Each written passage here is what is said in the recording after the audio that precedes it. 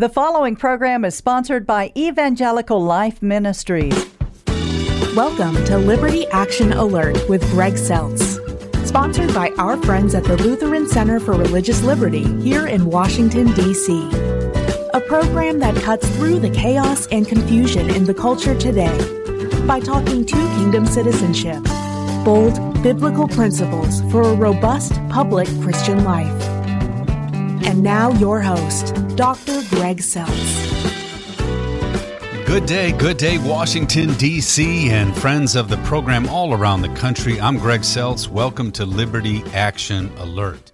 Today in our program, we are privileged to have again with us Jeannie Mancini, the president of the March for Life. The March for Life is the largest human rights protest in the world, and it's part of a growing Sanctity of Life movement. And she's been a phenomenal leader. The LCRL, the Lutheran Center for Religious Liberty, has supported this every year we've been in existence, and our LCMS church obviously has been behind it for a long, long time. Welcome, Jeannie. Oh, thanks so much for having me, Greg. I'm very honored. Well, listen, I think I needed to talk to you because I have not spoken to you since the Dobbs case and the Dobbs ruling. So I just want to start there. Where were you when you heard the result that Roe was overturned? What does it mean for the pro-life movement at this moment in time? Okay, great question. So where was I? Well, right. I was at the Supreme Court right before it was announced. So Ann Claire from our staff and I were down at the Supreme Court doing some videoing, and I could tell something was different that morning. It was Friday morning in June 24th. And the birthday of the founder of the March for Life, by the way, Nellie Gray, the birthday of Nellie. And wow. The fencing and just kind of the energy, something did seem different. And right. I had been asked to be ready to hop on to CBS wow. on the day the Dobbs came down. And I was getting messages to stay very close to a laptop. So we left and went to my office and got in here right at 10. And the decision came down about 10, 11. Right. And so I was sitting in my office right in front of the laptop, just reading the decision. And I was sort of live on CBS and reading the decision simultaneously as that was happening. And then I could see, on the reporting, the crowds were starting to gather at the Supreme Court. There were it was a little bit crowded in the morning when we were there, but it got much more crowded as the day went on. Yeah. And the funny thing is, so I was outside in the middle of that crowd. And wow. what's amazing because I just thought, I got to be here. I got to be where it's at. Yeah. And so I was down and I was just listening to what was being chanted and, the politicians and what they were speaking about. But I want to tell you this is really cool because I think it goes to your work. There was a guy there that was representing the Democrats for Life. And, I've been told there are 20 million pro-life Democrats, and he was getting plastered. I mean, he was just getting beat up. So I stood with him and we were debating these people and stuff. And finally, this is what I want to get to, because I want to get to your next op-ed about the Democrats' extreme agenda, really. And so finally, we're talking to this guy and these couple of girls, and I finally looked at him and said, "Do you know why we're here?" And he goes, "Well, probably to just rub our noses in it." I said, No. Do you think? I said, "We're here for you." And he said, "What do you mean?" And I said, "The agenda that you're hearing being proclaimed, not the pro-life, but the other agenda, they believe that there's a point in time where people who have power can determine whether your life is worth living or not." And I said, "We're here to say no human being has that right." And so your life has purpose. We're here for you. And to a person, they said, Are you serious?" And I said, "Yeah." And they looked at each other and said, "Well, we used to think that way, but we didn't think that way was possible anymore." And they went they walked away kind of talking to each other, And nice. I thought, so again, I think that's what I love about your movement, because you gave us a lot of ways to have that kind of conversation. We're not here defending ourselves, and we are obviously defending the unborn, but we're also saying the lives of the people, even that we disagree with, they're precious, they're sacred. Yeah. And so that's why I loved your op-ed, and that's another reason I wanted to have you on. You talked about the extreme abortion agenda is out of touch with the American public. And I think, so talk about that, because it was a great article. But also, I think the veneer of respectability, they could just say it was a constitutional right and you didn't even have to talk anymore. Well, now that and it never was, but now that that's been removed, they have to actually talk about what it is they're supporting. And you pointed out that their agenda is incredibly extreme. So talk to that a little bit as well. I would just absolutely love to. And let me make this this sort of differentiation right at the get-go, which I feel is really kind of in a way what you were just doing, Greg, differently. But so we're not talking about a specific person, so to speak, right now. What we are talking about is a group that has signed on to an agenda. So we know, I say that because it's so important to differentiate. Like, our goal in building a culture of life is to change hearts and minds. Period. And I love what you were doing at the Supreme Court, because I think you were doing that. And it's so critical that we don't see our enemy here as the Democrats, the pro-abortion politicians. The enemy is the lie that abortion is good for women. It's the lie that abortion is good for women. But yes, sadly, it is the case that the Democrats have aligned with this out of touch policy. I mean, even people who identify as being pro-choice in the United States are not favorable towards this. So that the policy is abortion on demand, so unlimited, until birth, paid for by your tax dollars, So we have to do our part, right, in changing hearts and minds so that no one would want to vote for something this crazy, which would put us up there with North Korea, China, you know, I mean, et cetera, in terms of allowing abortion up until birth. Just to talk to that too. I mean, I correct me if I'm wrong. I thought it was 14 weeks, but Western Europe doesn't have abortion after. It's either 12 or 14 weeks, correct? That's right. It depends on which country it is. France, 12 weeks. Germany, I think it's 12 or maybe even earlier. And the UK, I think it's 14. So it depends on but yes, most of Europe is much more, quote unquote, conservative on this issue than we are. They're much more protective of the inherent dignity of the unborn child. Isn't that amazing? See, and that's what I'm saying. Again, we've been caricatured as the extremists when we are talking about your universal human dignity, and that's worth fighting for everybody. And somehow it's been flipped around, like you said. And that's why I love the March for Life, because I think what I loved about March for Life, and still do, is that you created themes every year. March for Life is pro-woman. March for Life is pro-family. March for Life is pro-child. March for Life is pro-science. March for Life is pro-man, pro-husband. You know, all these different things that you created, and people were saying, wow, that just seems like a really big perspective. And you were saying, of course it is. Talk now. Okay, so Dobbs actually overturns Roe, and it really, you know, it gets rid of a spurious case that actually made a constitutional right. You know, I always said it this way: for the first time in our history, I guess we were proud of this. I guess second time, because we talked to slavery was the first time. A human being who had power and had authority could decide whether you lived or died, and the state backed it. That's what's so unique about Roe v. Wade, is that the state was backing this thing, whereas the state usually protects the innocent. The state usually protects the vulnerable. That's the reason to have a state. And so this was an incredible thing. And like you said, this is about men, women, children, and the dignity of all of their lives. And so that's what we're about. So where does this leave us now? What's the March for Life going to do about messaging, and how do you continue this work? Okay. Lot packed in there. So let me start. We can talk for hours. Okay.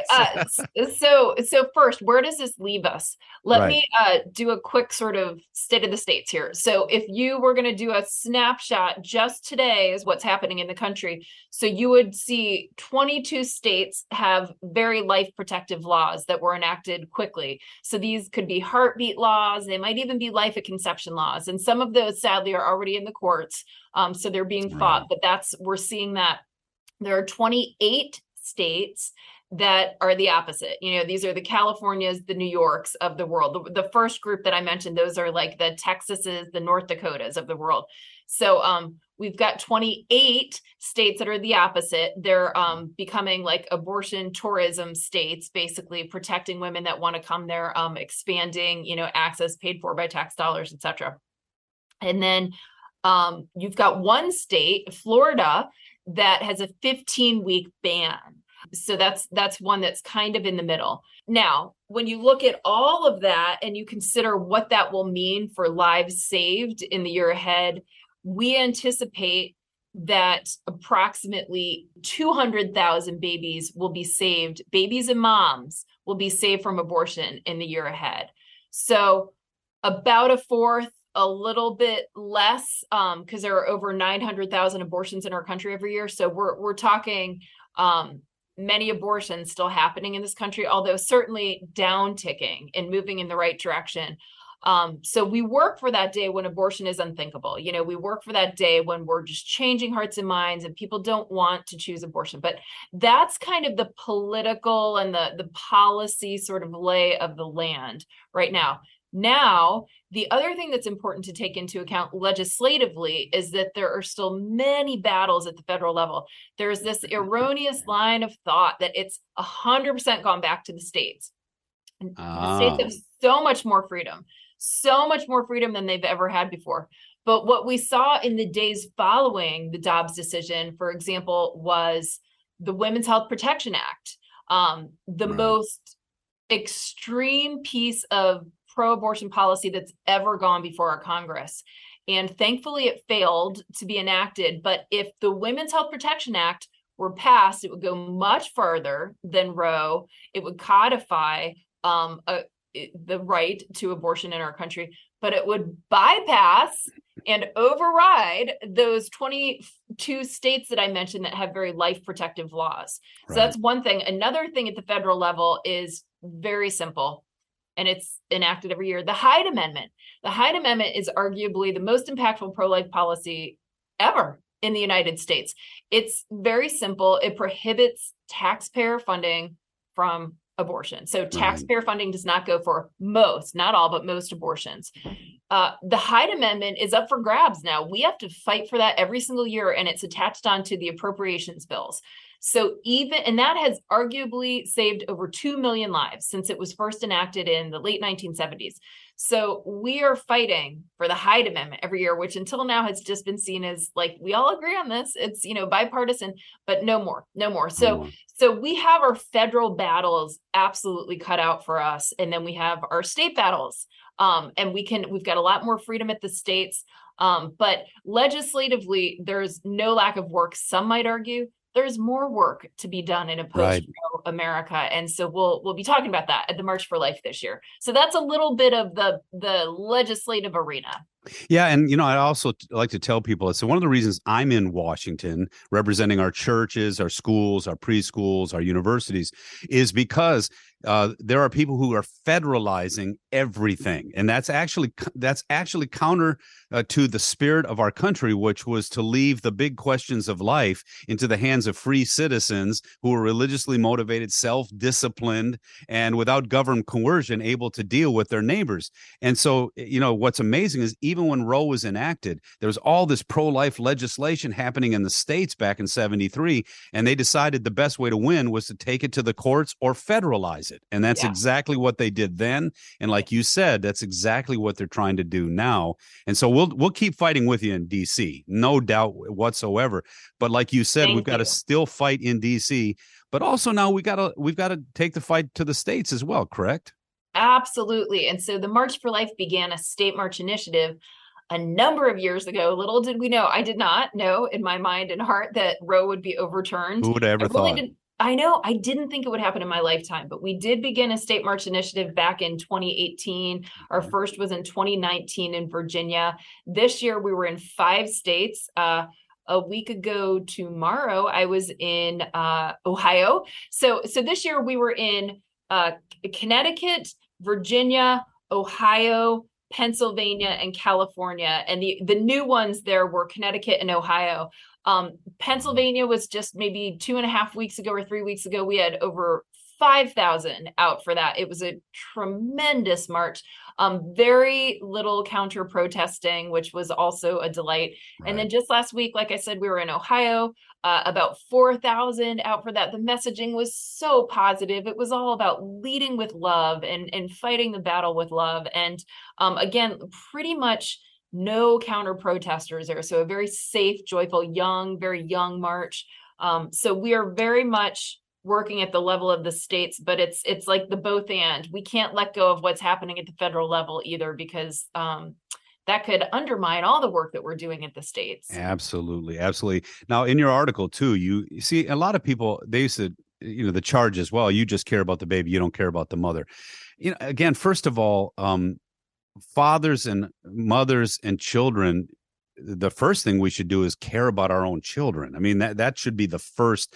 This idea that somehow other people have to care for my children, that's a kind of a strange thing. But let's say a woman in crisis, or a person in crisis, or again, someone who's forced to do something they don't want to do. You talk about how there's in a lot of these states that are saying no to abortion, they're saying yes to that mother. They're saying yes to that family, yes to trying to keep them together. You talked about the tax credit, I think, in Mississippi. You talked about what's going on in Texas and even our Lutheran Church has put $1 million forth to positive pro-life initiatives for our churches and ministries around the world. So again, this caricature that we don't care is actually the opposite, because without a whole lot of money, we care a lot, whereas the abortion lobby has tons of money and they're focused on one thing. So talk a little bit about that. I couldn't agree more. Yeah.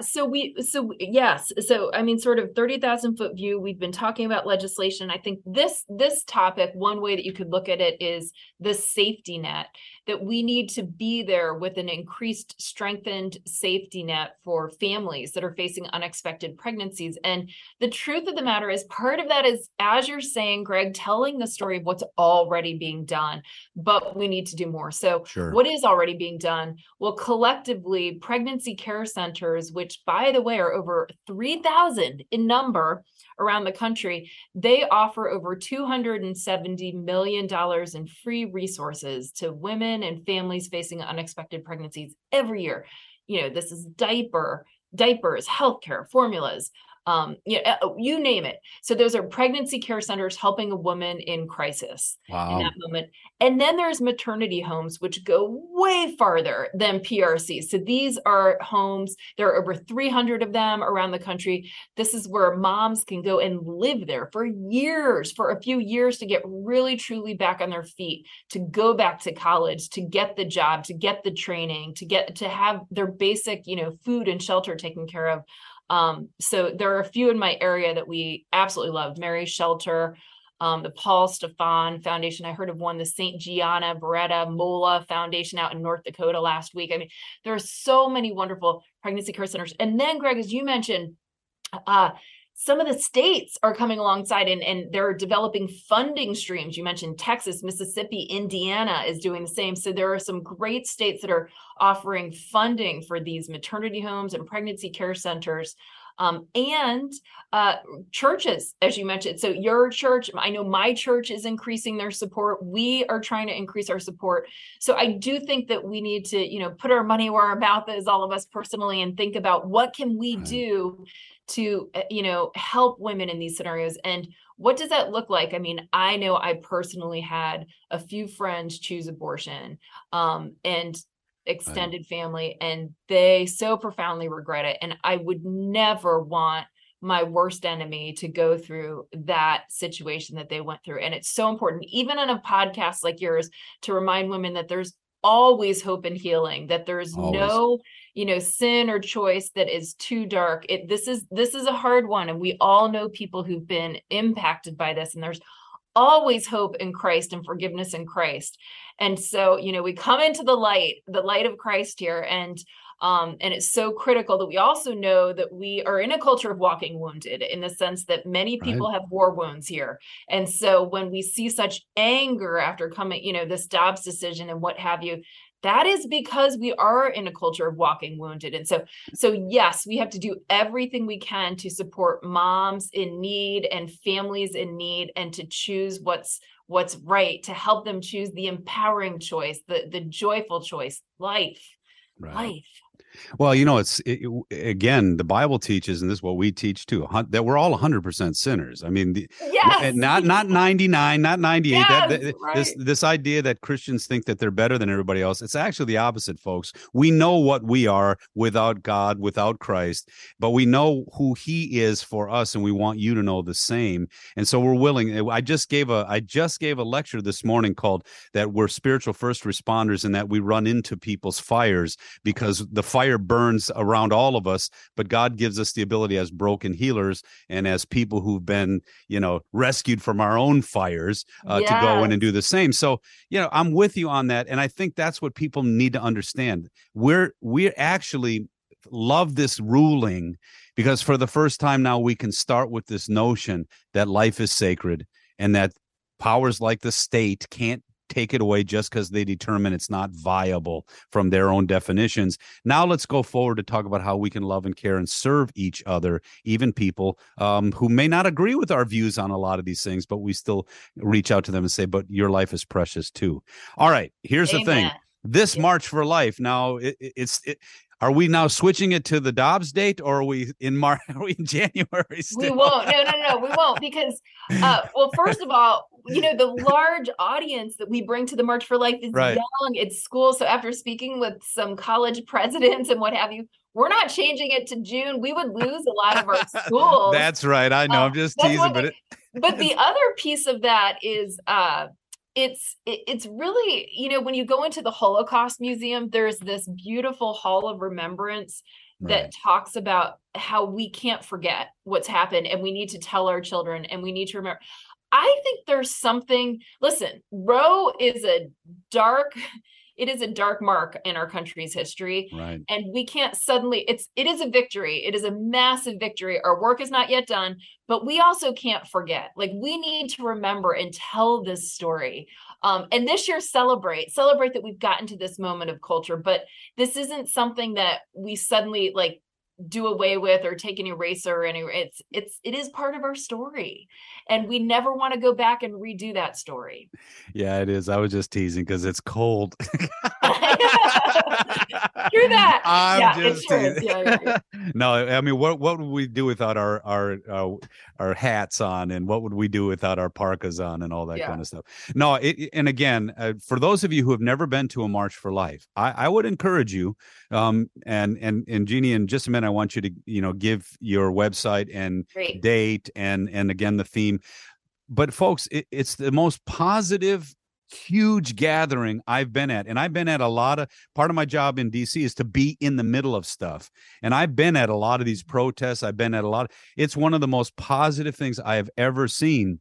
And what's amazing is people still try to caricature it like it's negative, or they try to caricature it like it's small. It's an incredibly young, spirited group of people, and a lot of them, and celebrating something. And they're even celebrating the lives of those with whom they disagree. So talk again about this year's March for Life. When is it? And what's the theme again? And why is that something? Tell us what it means that we're going to be celebrating again.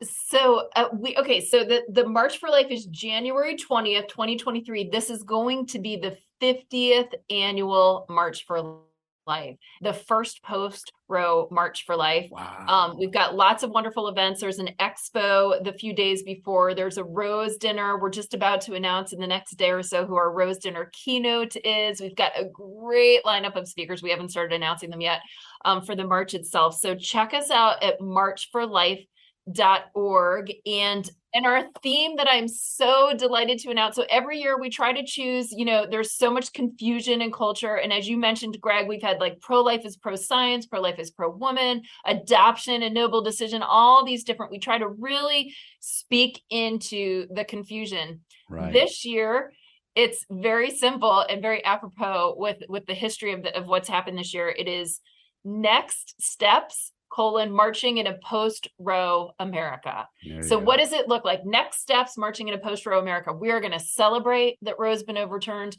We are going to thank those who marched before us historically, and we are going to lay out a strategic plan for building a culture of life, because arguably the next 50 years are maybe even more important. Incredible. Well, again, it's what a joy to talk to you. Thank you, Greg. It's such a delight to talk with you always. I'm always reminded of how much I appreciate you. Thank you, and God bless you. God bless you. Thanks for tuning in today. To get to know our LCRL-DC work better, check out our website at lcrlfreedom.org. Contained there are resources to empower your public square dynamic discipleship. Till next time, God bless you always. I'm Greg Seltz. Have a great week. You've been listening to Liberty Action Alert with Greg Seltz. Executive Director of the Lutheran Center for Religious Liberty in Washington, D.C. This program has been brought to you by the Lutheran Center for Religious Liberty.